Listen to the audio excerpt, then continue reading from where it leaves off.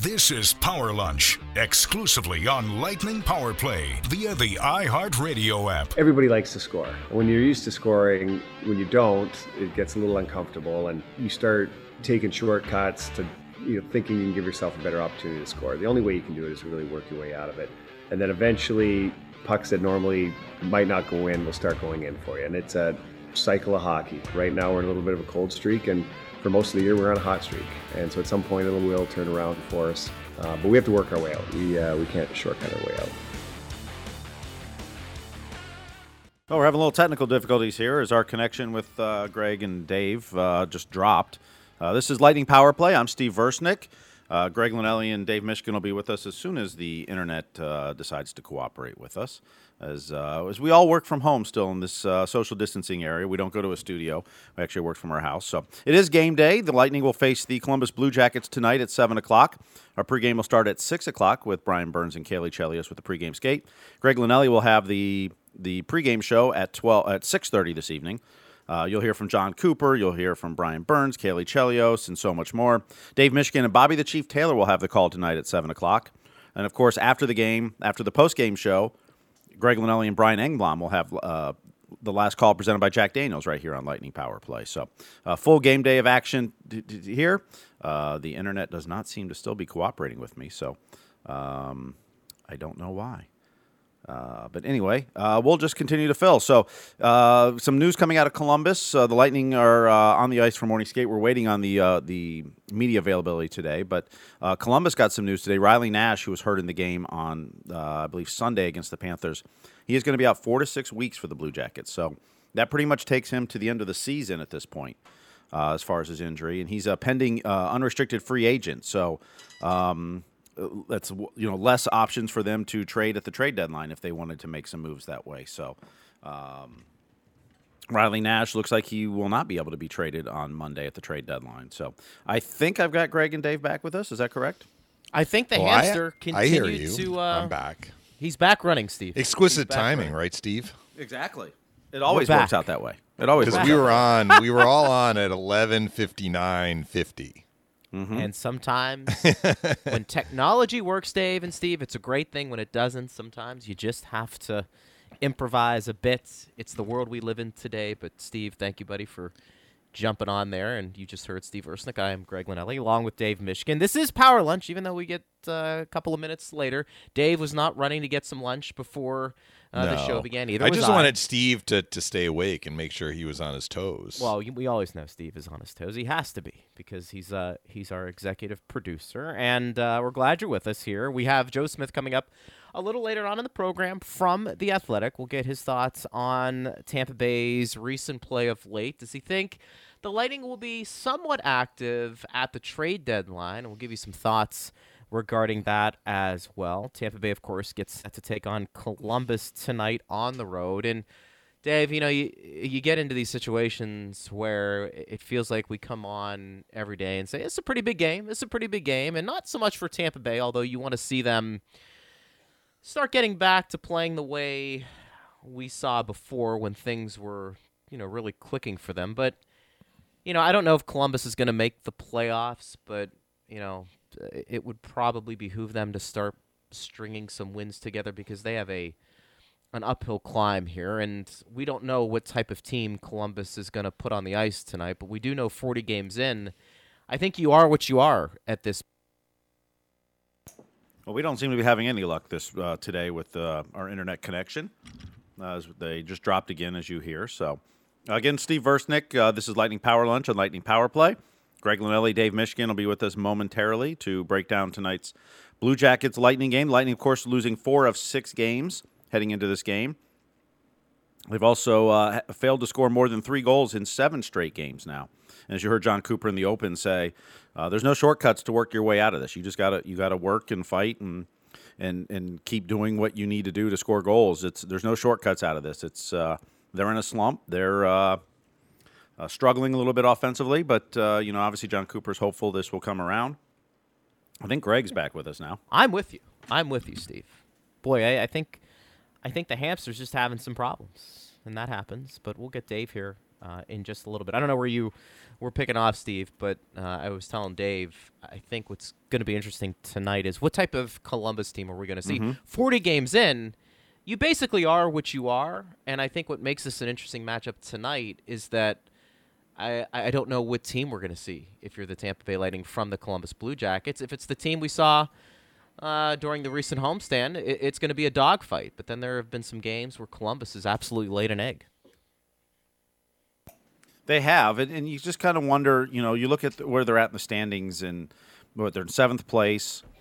They've played more games than everyone else, which means they have less points they can possibly get through the remaining of the season. So you just kind of, and now, Riley Nash is out for pretty much the rest of the season.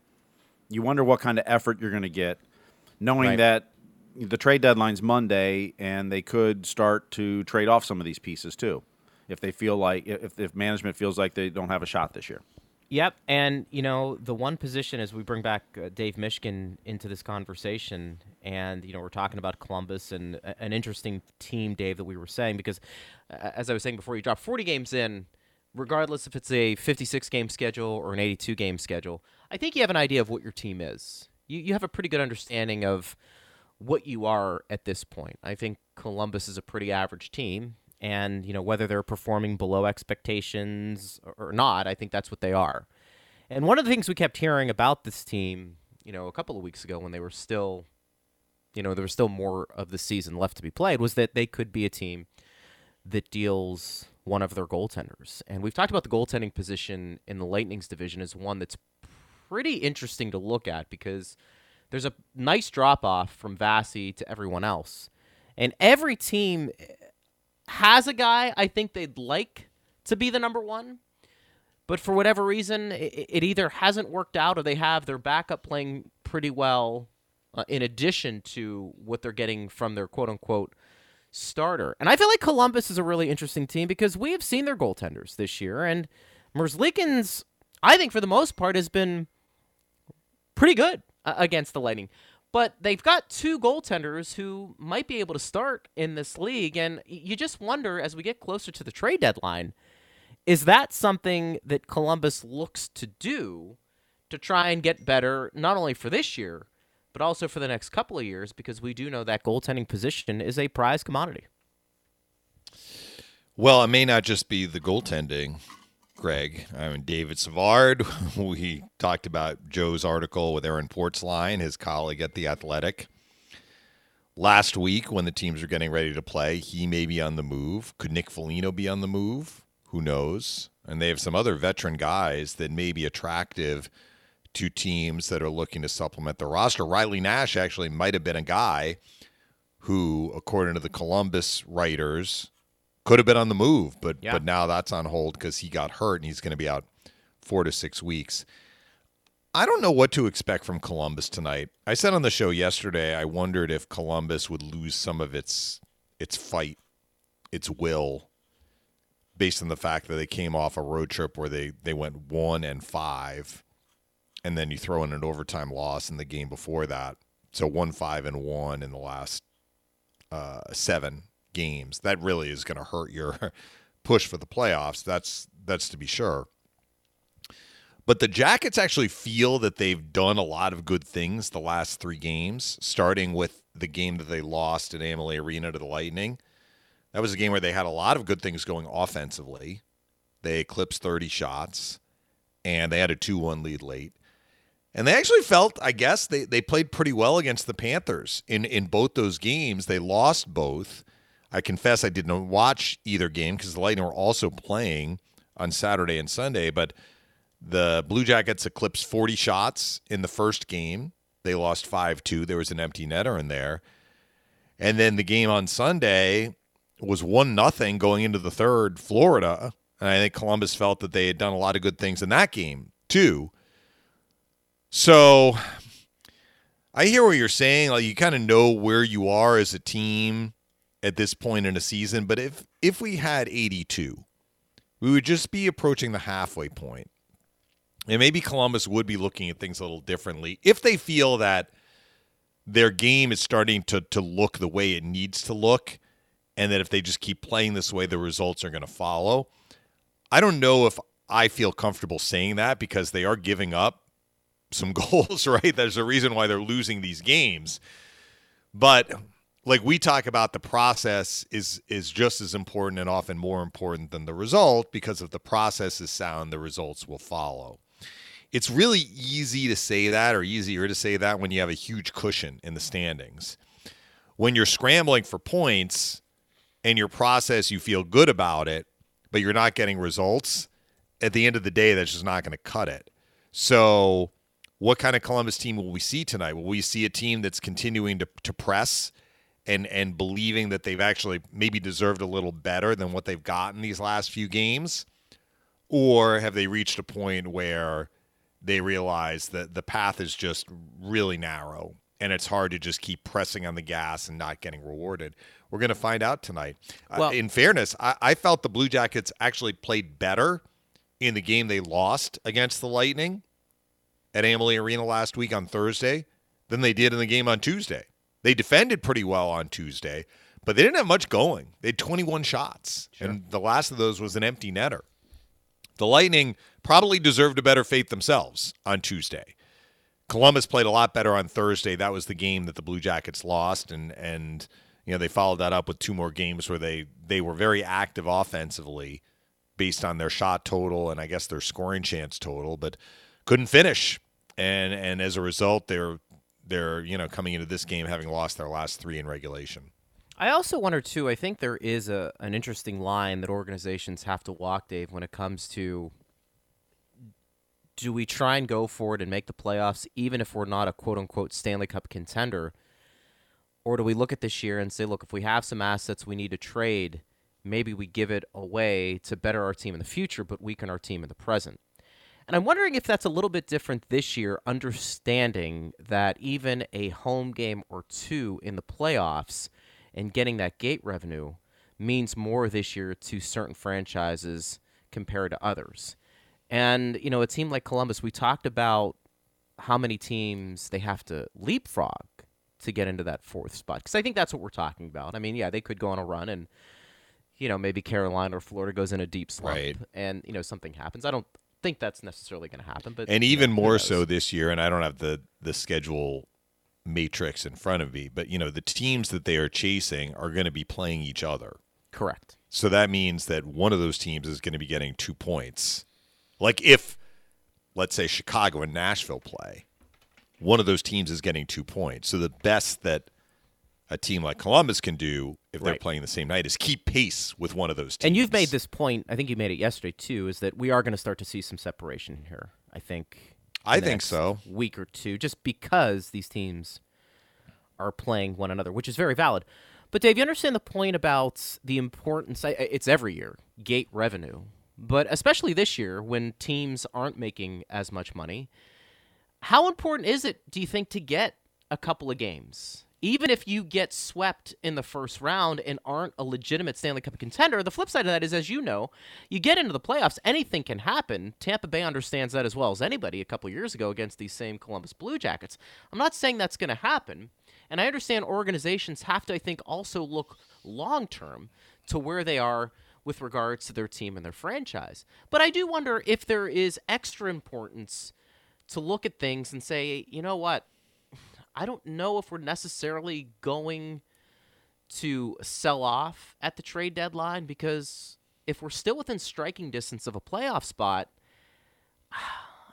I think getting a couple of home playoff games has more importance this year than down the road when we're in an 82-game schedule. I don't know. I don't know if that factors in, but it's a curious thing to look at.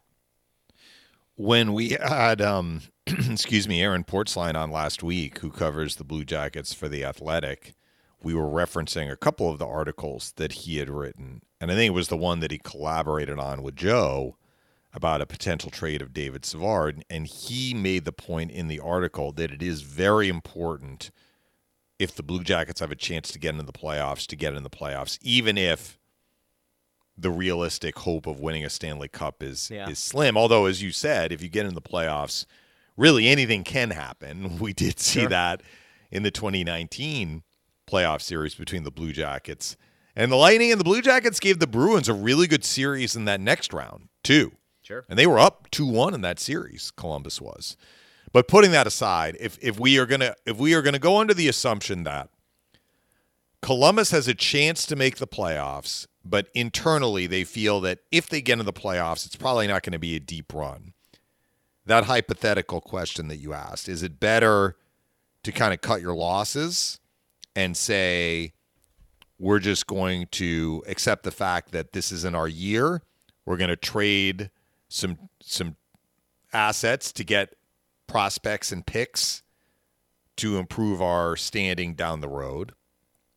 Or do we say we want to get in the playoffs, even if it means it's going to be a short trip in the postseason? We're going to hang on to these pending UFAs, and they may leave at the end of the year. We're not going to get anything for them. So the second part of that, Aaron made it sound like that was significant to the Blue Jackets. Now, is that a financially motivated decision? It's unclear to me. I don't know how much revenue a team is going to get from a playoff series, because remember, you're not only getting the revenue for a home playoff game, which is going to be presumably a fraction of what a normal attendance would be in the playoffs. You also have the added expense of covering your team's road games, which if they miss the playoffs, that expense would be zero, right? So I don't know the financial balance sheets and how they're going to play out in the playoffs. Sure. It may be that it will be beneficial to get in the playoffs, and certainly in terms of your brand, and maybe that's what Aaron was getting at, just good for the organization to get in the playoffs, even if it means that it may be a shorter rather than longer run. And that's really what's important at the top of the priority list for the Blue Jackets and their management. We are expecting to hear from Joe Smith a little later on. Curtis McElhinney, according to Joe's tweets, was on the ice for the skate. A good sign, he said, that whatever he had on Saturday, he's okay. Erik Cernak joined the skate at the end, so it looks like, as Joe says, Dave will miss his 7th straight game, and that could be another opportunity to see Ben Thomas, somebody that I think is pretty intriguing. Yeah, I would not be surprised if Thomas is back in tonight and get a chance to play against a different sort of team, Yeah. because Detroit and Columbus are not identical, right?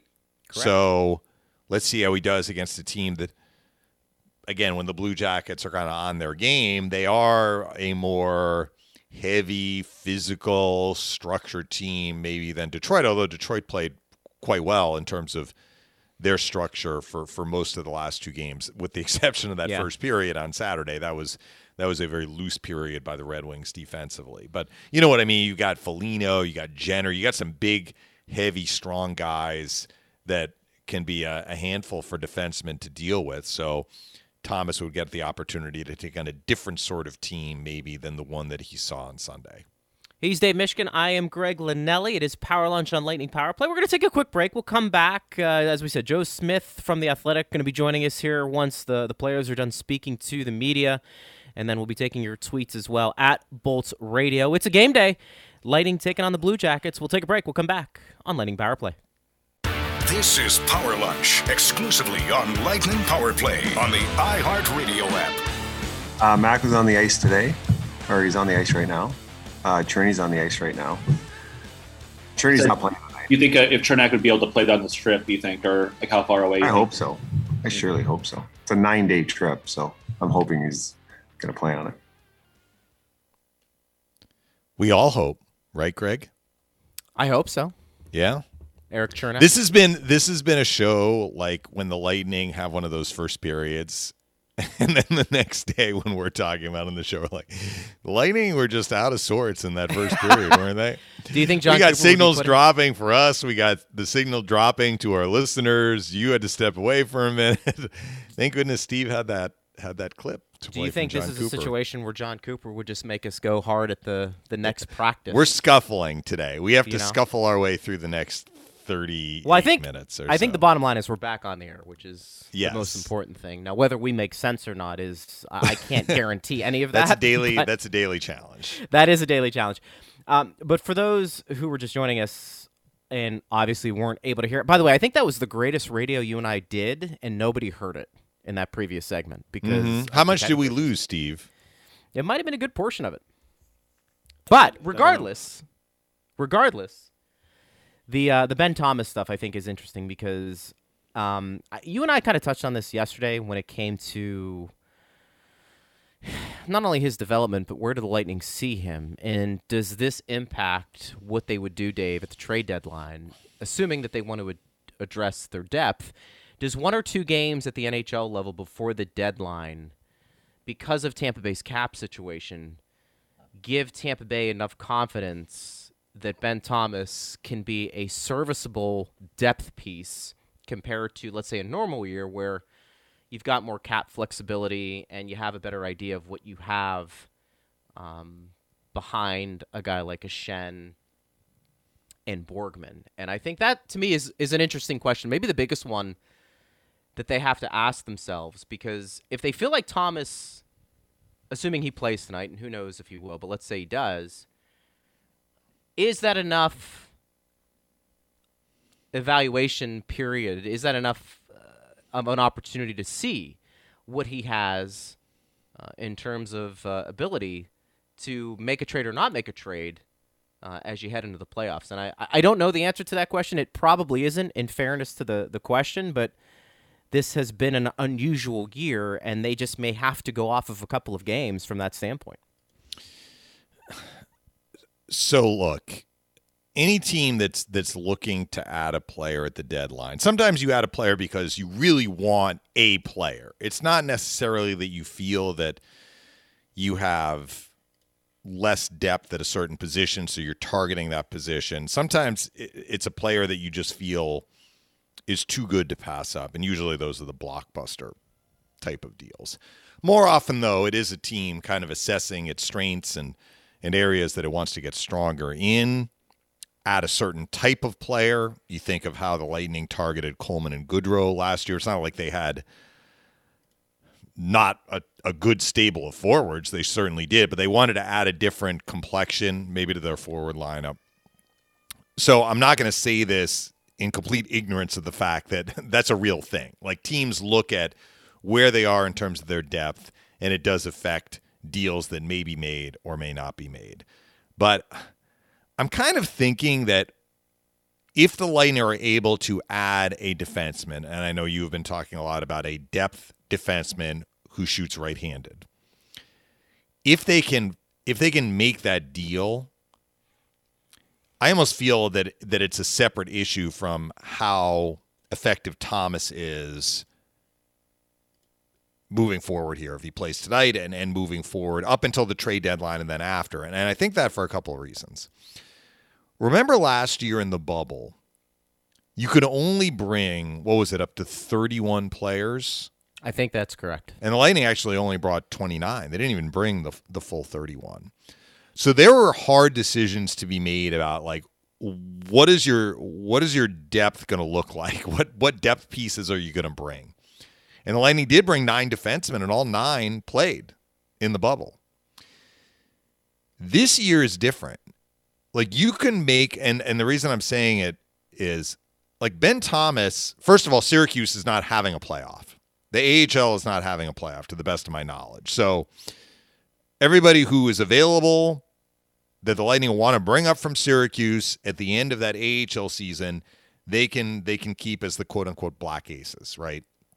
So because there's no limit to the number of players that you can have after the trade deadline, as a matter of fact, you can have as big a roster as you want as long as you're cap compliant, and then the cap goes away in the playoffs. You could have basically the entire Syracuse team here if you wanted as black aces. That isn't done because it's not really feasible to work those players in and give them work, and it's just a lot to manage as you're trying to go through the playoffs and win the Stanley Cup.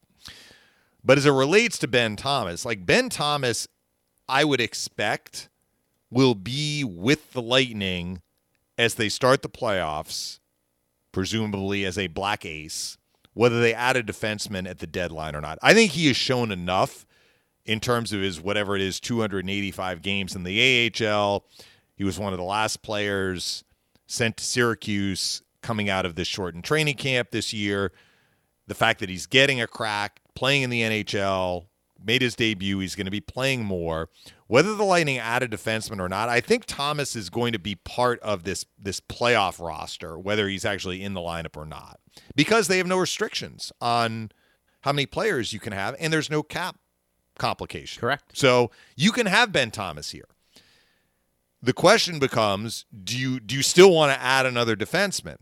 And what I'm saying is, in full acknowledgement of the fact that if you feel like we need to add depth on defense, you may target that position and a player who fits that bill, but the deal may not be out there.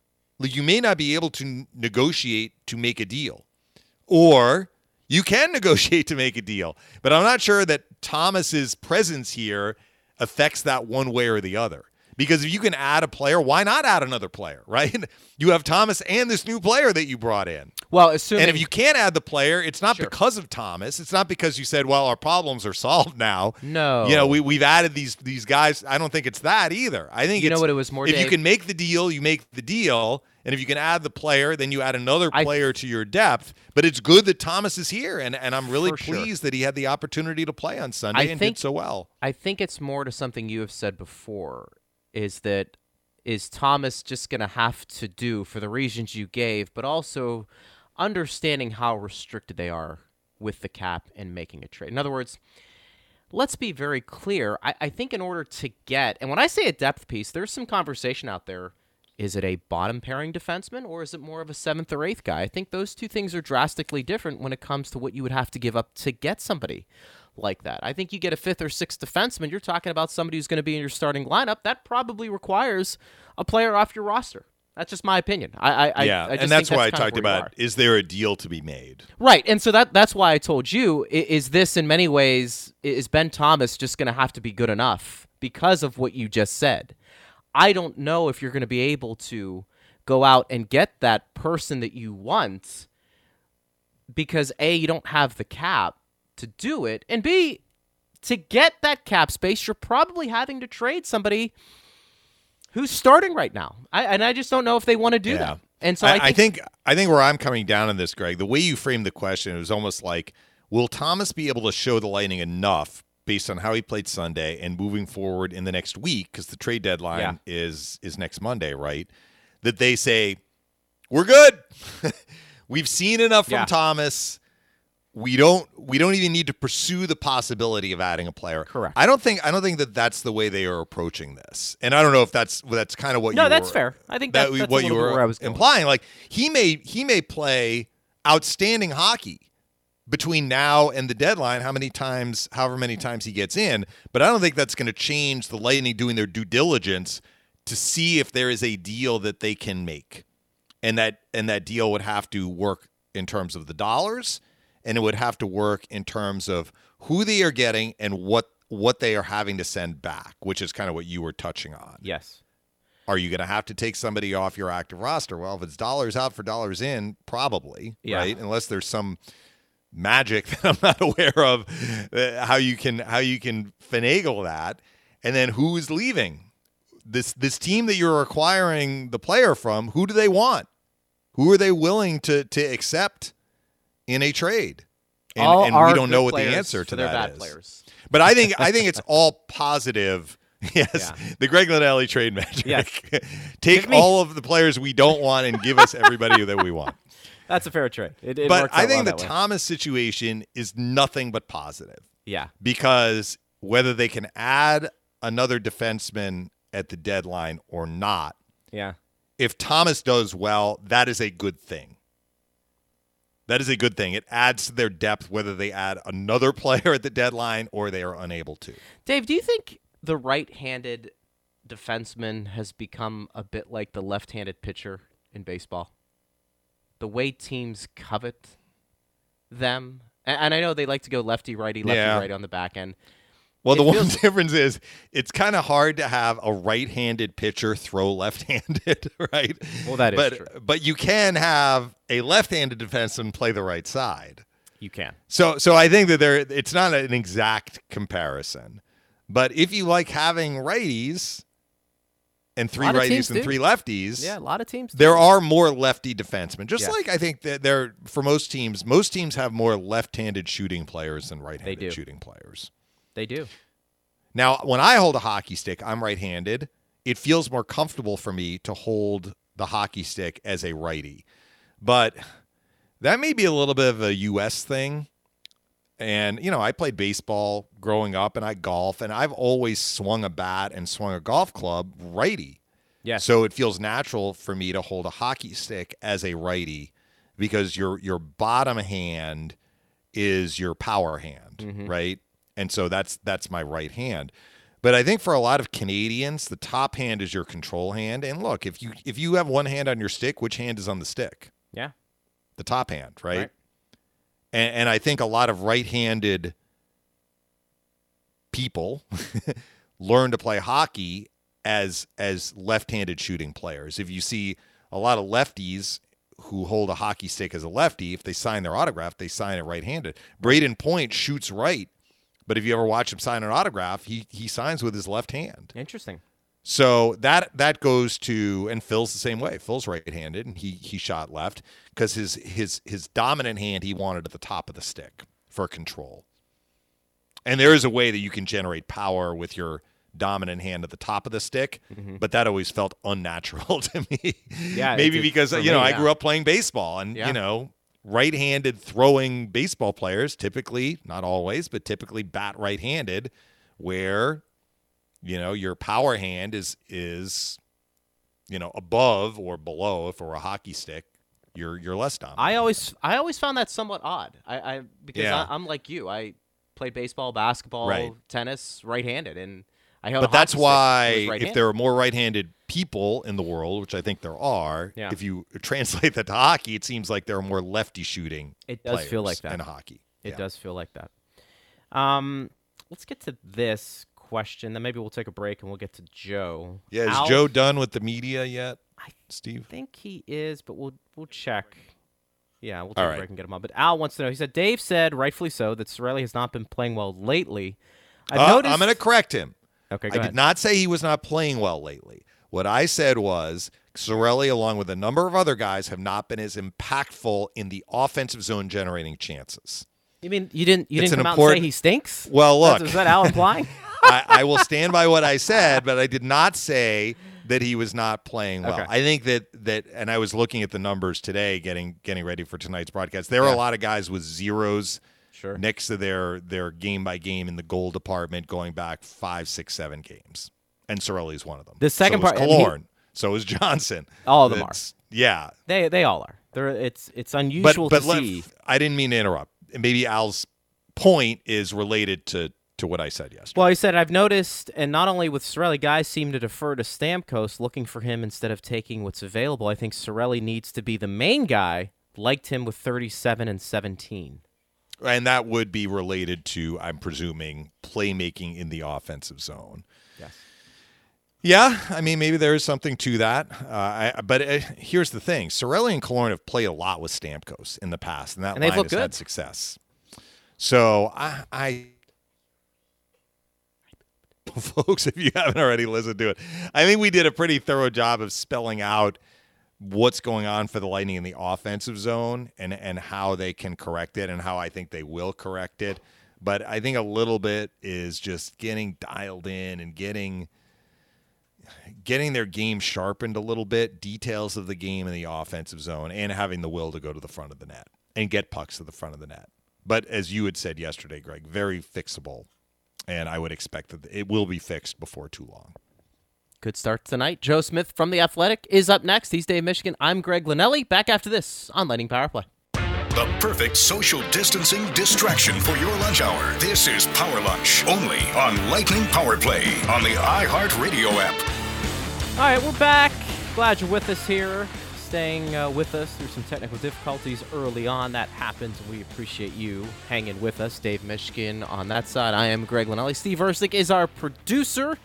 Tampa Bay getting set to take on Columbus tonight, and here to talk about that and so much more, a good friend from The Athletic.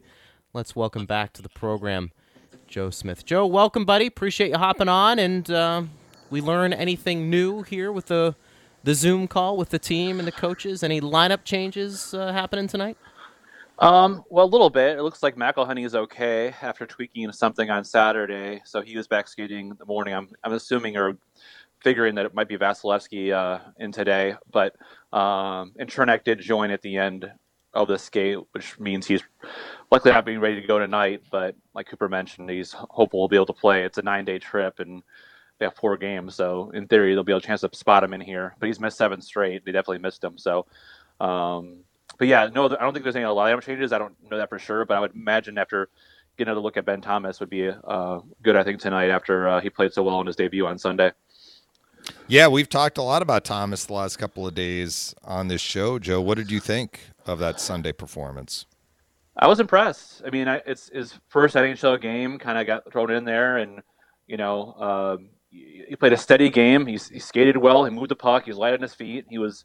obviously, the coaches like what he saw. He played him 14 and a half minutes in his first game, which is a lot considering it's his first one. He played more than Luke Shen did, and I think played more than Cal Foote did in his debut too. But yeah, I think he's just a great story. A guy who's played 285 AHL games, kind of had the same hip surgery as Kucherov did a few years back. Took him a couple of years to kind of feel like himself again. And most time you're a prospect, after 4 or 5 years, you start wondering about, will I ever get a chance to come in and play? But the coaches in Syracuse were really pleased with his perseverance and kind of his attitude and knowing that, finally the timing was right for him to get his debut, and now he gets a chance maybe for a game or two to get another look. Joe, for the people who say Tampa Bay needs to address their depth on the back end heading into the playoffs, and I think that's a number of people, does that mean, in your opinion, a 5th or 6th defenseman or a 7th or 8th defenseman? Because depending on what you want, the return is going to be different, isn't it? It will be. And like I said, I've been one of the people who suggested that they could use some depth there. I know there's some salary cap gymnastics would have to happen. It'd have to be a dollar in, dollar out, and maybe some salary retainment. But yeah, I don't think they're going to be in the market for a top 4 defenseman at the deadline. I think the concern you'd have is obviously Ruda being week to week. Chernak's coming back, so you have a good core of your top guys there. But if his injury lingers longer, just knowing that they used 9 defensemen in the playoffs last year, I'm thinking more of a 5-6 kind of 5-6-7 kind of guy. Thing for the blue line there. So, I've always kind of pitched the idea of David Savard. He could play a little higher, but he's a UFA and could probably slot him in the third pair too. But yeah, I don't think it's going to be looking for a top 4 type team. I don't think you'll be able to afford that, and not many of those guys are available at the right price. So, but I still think that's something that they'll probably look into, whether they can do it or not with the restraints that they have. I'm not sure. We had an interesting conversation on the other side of the break about Thomas's role and how it may or may not affect how the Lightning approach getting a depth defenseman. And Greg kind of speculated if Thomas does really well, maybe that changes the dynamic. And I kind of feel like if there's a deal to be made, the Lightning will make the deal, understanding that they have Thomas, right? So they either add another guy, or if they can't, then Thomas has shown, and they hope he continues to show that he can be a guy they can rely on. What do you think, though? Do you think that if Thomas continues to play well in the next few games leading up to the trade deadline, that may affect the metric for the Lightning in terms of trying to get a deal done? That's a good question. It's something that Cooper was asked this morning, actually, whether can you look at younger guys, whether that's Colton or Thomas, can you give them a better feel? Like if you can't get one at the deadline, good to know what you have. And he kind of made it sound like, yes, look at these guys is great, but it doesn't really affect, what we do at the deadline. And more so of like, if Julian finds someone to make us better, we're going to try to do it. So I think there's examples we made for both. Like I thought, for example, Ross Colton's emergence, and Stevens coming back makes me feel less likely that they'll need to go and get a guy for the 4th line center, like a Glendening kind of thing. Like they had Paquette the last several years as a veteran guy in there. But I'm not sure if 1 or 2 games of Ben Thomas is going to make them all of a sudden, if they had a deal in place or an idea of what they could do. I don't think that's all that the sway they're thinking for. It'll make them feel better at themselves, knowing they'll have some depth there and knowing what will be needed going forward. But I think if there's something to be made here, they can make it. I think they'll try to do it, knowing that Ben Thomas has played one NHL game, and we know how the playoffs are so much different than the regular season, and you have guys like Foote will have to get you adjusted to that speed and that style and everything else too. So that would be my opinion on it. Joe Smith from The Athletic joins us here on Power Lunch on Lightning Power Play, and I think that was Dave's point when we were having that discussion. It was a good one. Joe, I'm wondering, too, though, it's hard to gauge what they're going to do, so I'll just ask you the question and kind of gauge where you are with this. Assuming there is a deal on the table to acquire whatever they want at the deadline to make them better, do you get the sense, are we talking about being willing to trade somebody from the current roster to get that player, or do you feel like this is going to involve more prospects and draft picks? I guess my thought would be that it'd be mostly, draft picks or prospects, but I do think that if it is money in, money out situation, and you're not moving, let's say, a Tyler Johnson, which I don't think it's reasonable to think that's going to happen in the next 6 days, you may have to move one of your depth guys, or if you have an upgrade in defense, if you needed to move like a Borgman, to make the money work kind of thing, to get a guy you can feel you can play in your top six, or 6'7", 5'6", 7. But I don't think they're going to trade like a Matthew Joseph per se, for example. But that would just be my thought. I think they're open to anything. CC Roos, talked to him a few weeks back. I'm like, you need these young players with the cap going flat the next couple of years. You need these guys to step in your lineup. Like, how comfortable do you feel trading, young prospects and obviously picks? And he goes, well, it depends on what they ask for. It depends if that's what the other team needs. Then we've shown we're willing to do that. So, but yeah, I think even more so on that side of things, whether it's picks or prospects. And this might be a good time to trade your first round pick. It's kind of unknown with the scouting world, and a lot of guys haven't played this past year. Might not be as deep a draft as you might thought it'd be, or at least franchise-changing players, and they won't get one at 32 or 31. So might be a good year to make that move for a draft pick to get somebody, even if it's only for a few months. Joe, the Lightning have 18 regular season games remaining before the playoffs begin. I know they haven't clinched a spot yet, but it seems to be on the horizon. What would be the priority list in your mind for the team as they get ready for the start of the playoffs in terms of honing their game? Yeah, I think with them, I think we've heard this a lot, is always about their puck management. I think they're at their best when they're possessing the puck and they're on their forecheck and doing that. And I think at times it's slipped this year where the management hasn't been there and where they've had so many rush attempts against. So I think for me, they have such a great season by Vasilevsky, maybe in mass, some maybe defensive issues or some breakdowns that he's unfortunate to clean up. So I think for me, knowing you're going to go against Florida, knowing you're going against Carolina, speed with which they play and the chances that they'll be able to create against you, I think that'd be my number one concern. I think the offense is going to come. I think those guys are too talented. They'll get out of the slump. You'll have Nikita Kucherov coming back for the playoffs. So I think for me, be more so kind of honing that defensive game, getting your blue line put together, knowing who can play with who, getting those guys healthy, and then just kind of shoring up kind of your own situational play in your own zone, and obviously the puck management. Joe Smith joins us here on Power Lunch on Lightning Power Play. Joe, has Erik Cernak risen in terms of importance to this team with his play this year? You can almost make the argument that he's their second most valuable defenseman. Well, I mean, yeah, you do know these projections for the expansion draft protection list, and I would definitely have him in my three there. So I think Julian made it clear when they signed him, Cirelli, and Sergachev in the offseason that this is the next wave of the core, so to speak, along with Braden Point. So I think that kind of tells you how important he is. But, you don't find right shot defensemen that can play like he has, especially the past couple of years. He really established himself. Winning the Cup did a lot for him confidence-wise. And he's really, those guys are really hard to find. Number one, I think Dave, I think you've been around the Lightning a long time. How many years did they try to replace a Dan Boyle? How many years did they try to replace another right shot defenseman? So I think having him is so valuable, knowing how good you're on the left side with Sergachev and had been going forward. So, I think you're right. I think you make the argument that he either in among your top three most important defensemen to have going forward. I know your focus is on the Lightning, but Columbus is the opponent tonight, and I know you're clued in to what's going on the other side. The Jackets have felt good about some of their performances recently, even though they have lost. They are still mathematically alive for sure, but they're in a tough spot. What do you expect the Lightning will see tonight and Thursday from the Blue Jackets in terms of the opposition push? Like how much fight is left in Columbus based on where they are in the standings and the fact that they just lost 5 of 6? Yeah, that's a good question because I think we thought, I mean, you talked to Portsline too. You had him on the show after that Detroit series. They lost both of them. I think you thought they were out, down and out, and then they played against the Lightning. I thought they put up a pretty good fight against the Lightning in that 2-game series at home last week. And so I think they're in an interesting place because you have some veterans who are in the trade rumor mill.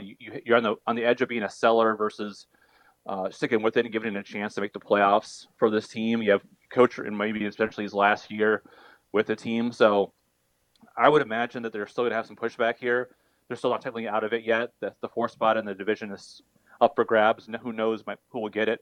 So, I mean, I don't think they're going to be laying down for these guys. I think there's a proud group led by Foligno. I think he's a really good captain. So I think it'll be some pushback. I think it'll be more important or curious for me to see what the Lightning look like coming off the last stretch of hockey and see if they can get kind of their game back and play the style that which they're playing, knowing that they have a pretty tight spot up in the 1st, 2nd, 3rd in the division. I want to make sure they're up top there as opposed to getting that 2-3 matchup, I think.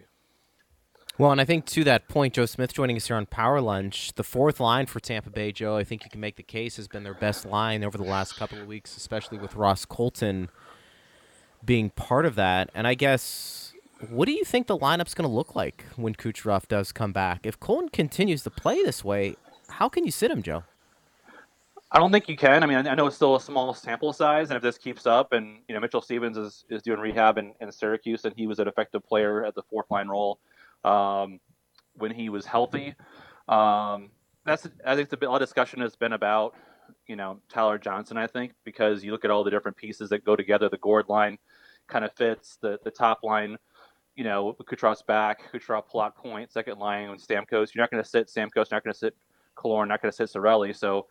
And then I would have a hard time finding myself sitting Matthew Joseph. Now they play less minutes than Johnson doesn't play in the power play, but I think the coaches will always tell you these things work themselves out in the end. Who knows who'll be healthy at that point in the season? So it's hard to say this guy will be sitting and this guy won't be.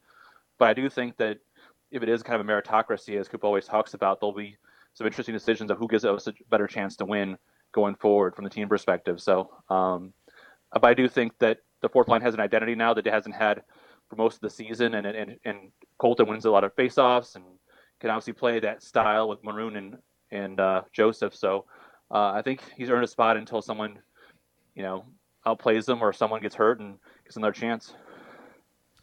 Last one for me, Joe. Greg has been leading the charge in the Vasilevsky for league MVP platform on our show for several weeks, and we've asked a number of different people their opinion about it. Goalies don't often win the Hart Trophy. Some people feel that for a top team like the Lightning, it's kind of hard to single out one player as most valuable. You do have a vote, though, so I'm just curious, when you think about putting names down for the Hart Trophy, what considerations go into it? Like, do you feel that goalies, because they have their own award, the Vezina, get less consideration? Are you one of those people who feels that the valuable part of it is really the important word? And like, if you took this player off the team, where would the team be? Like, what do you think about the Hart Trophy and how you think about which players you list as your 5? No, it's a good question, and I do think, as an aside, I think there's a growing belief that McDavid would be hard to beat at this point if it's the point totals keep on going up and they continue to make the playoffs. But yeah, I think Vasilevsky absolutely has a case. I think he'll absolutely be, if the season ended today, he'd definitely be on my ballot there, top 3 or 4. I haven't decided where it would be, but I think when it comes to most valuable player, number 1 has to be a playoff team in my mind. Number 2, it has to be, like, that word means something to me too, valuable to your team. If you take him off there, where would you be? I know Vasilevsky doesn't play as many games as McDavid or McKinnon or those guys would, which would be a shot against them. But I do think you have to put that overall value. If a defenseman is the best player in the league and most valuable player to his team, just because there's a Norris Trophy doesn't mean that I wouldn't put him in my top 5. So I think the value is there. I know there's more metrics we have now than we did 7-8 years ago in terms of goals saved above expectation, which I think Vasilevsky is 19.5 right now, top in the league. So I think goalies don't win it often. They probably still won't, but I think there's definitely a case to be made to have someone who you have to have a fantastic year for that to be the case, I think, because most number one goalies are very valuable for the team. So, but I did have Hellebuck in there, my top 5. I think it was last year, the year before, when he was so good. So just a case in point of having a goalie in there is not out of the question in my mind. Joe, last question for me, 38 games in.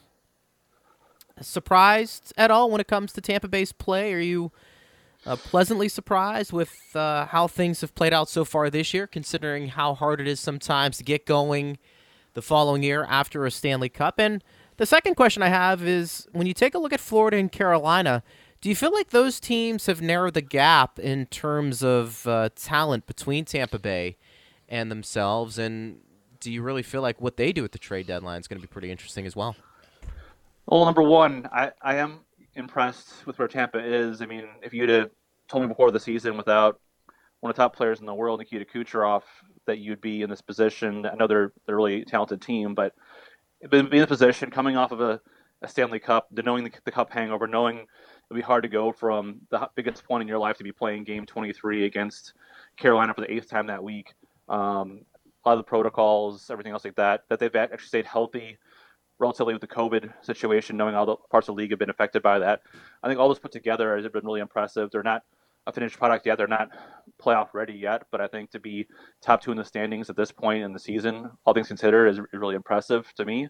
I think number 2, I do think, Carolina, I've always said probably that if their goaltending, like Mrazek has played, is up to snuff, I think they're going to be a really, really tough out in the playoffs.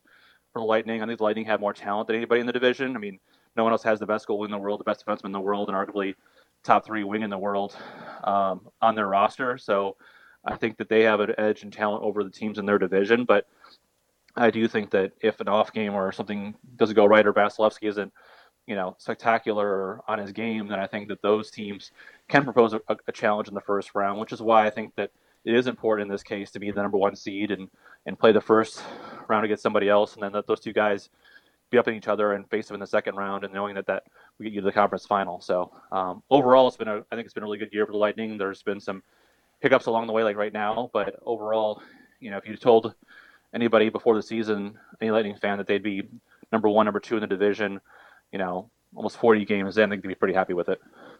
I would agree. Joe, great stuff as always, bud. We'll continue to read your work at The Athletic and have you on the show throughout the season. Thanks, Joe. Sounds great, guys. Have a good week. We'll talk to you soon. All right, buddy. That is Joe Smith from The Athletic. Dave, we're done. Got off to a rocky start with our technical issues, but we battled back. A strong second and third period. Strong second and third periods. I think John Cooper would be pleased with our effort there. Yes. And thanks to Steve Versnick as well for getting us back on the air. Broadcast tonight, we will begin at 6 o'clock with Brian Burns and Kaylee Chelios. I'll have the pregame at 6:30. And then Dave and Chief will have the call tonight. Brian Engblom and I will have the last call as well. So we've got a full slate of programming for you as the Lightning gets set to take on the Columbus Blue Jackets tonight. Dave, great job as always. I'll talk to you in a few hours. Talk to you then. All right, thanks to Steve Versnick as well. Thanks to Joe Smith. Thanks to you for listening. I am Greg Linnelli. It's been Power Lunch on Lightning Power Play.